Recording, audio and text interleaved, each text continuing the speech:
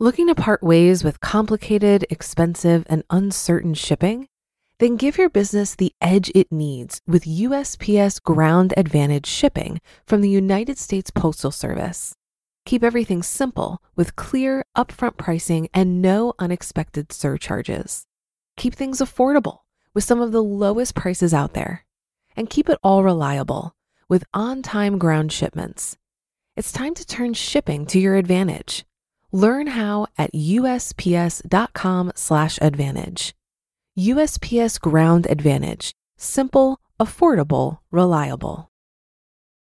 When you need mealtime inspiration, it's worth shopping Kroger, where you'll find over 30,000 mouth-watering choices that excite your inner foodie. And no matter what tasty choice you make, you'll enjoy our everyday low prices, plus extra ways to save, like digital coupons worth over $600 each week. You can also save up to $1 off per gallon at the pump with fuel points. More savings and more inspiring flavors make shopping Kroger worth it every time. Kroger, fresh for everyone. Fuel restrictions apply. This is Optimal Finance Daily, episode 259. What does diversification really mean? By Ramit, Sethi of IWillTeachYouToBeRich.com. And I am your host and narrator, Dan. I'm here each Monday through Friday, and I read to you from some of the best personal finance blogs on the planet. We turn that into little 10-minute audio podcasts that you can take with you on the go. For now, let's hear today's post as we optimize your life.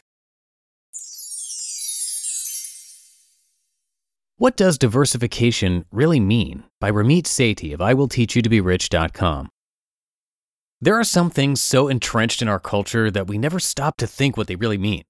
Let me direct you to one of the most striking examples in the last 10 years, the Backstreet Boys hit, I Want It That Way.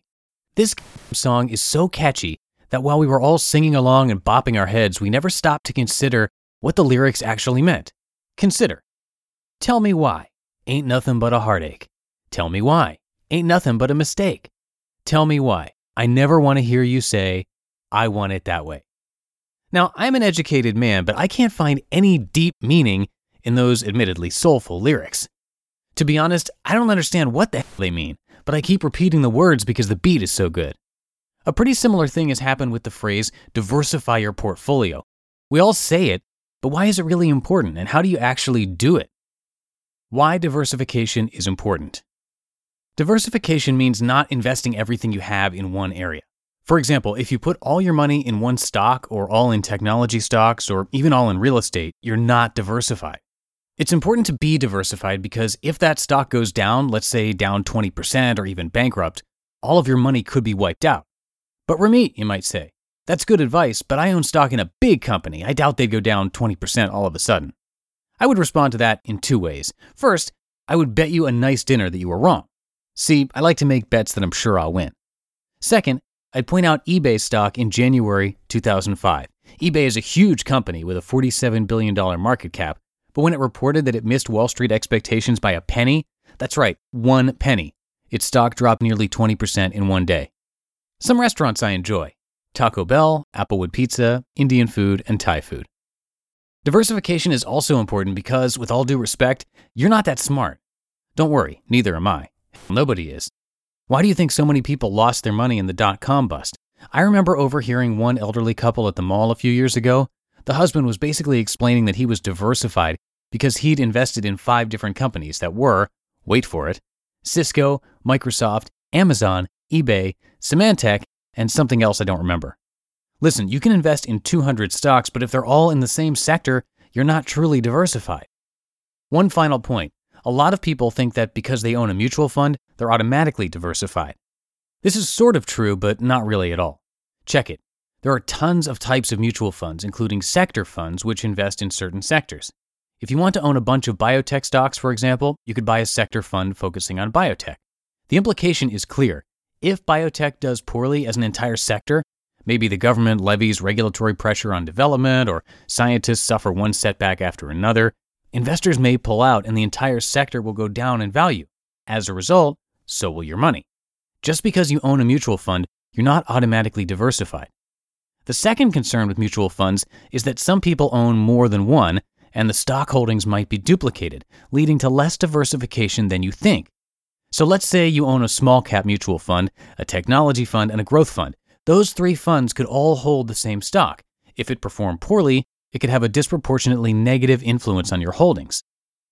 The implications of diversification. True diversification protects you from loss because even if one of your investment holdings completely tanks, it won't drag down the rest of your portfolio. But diversification also limits your potential upside.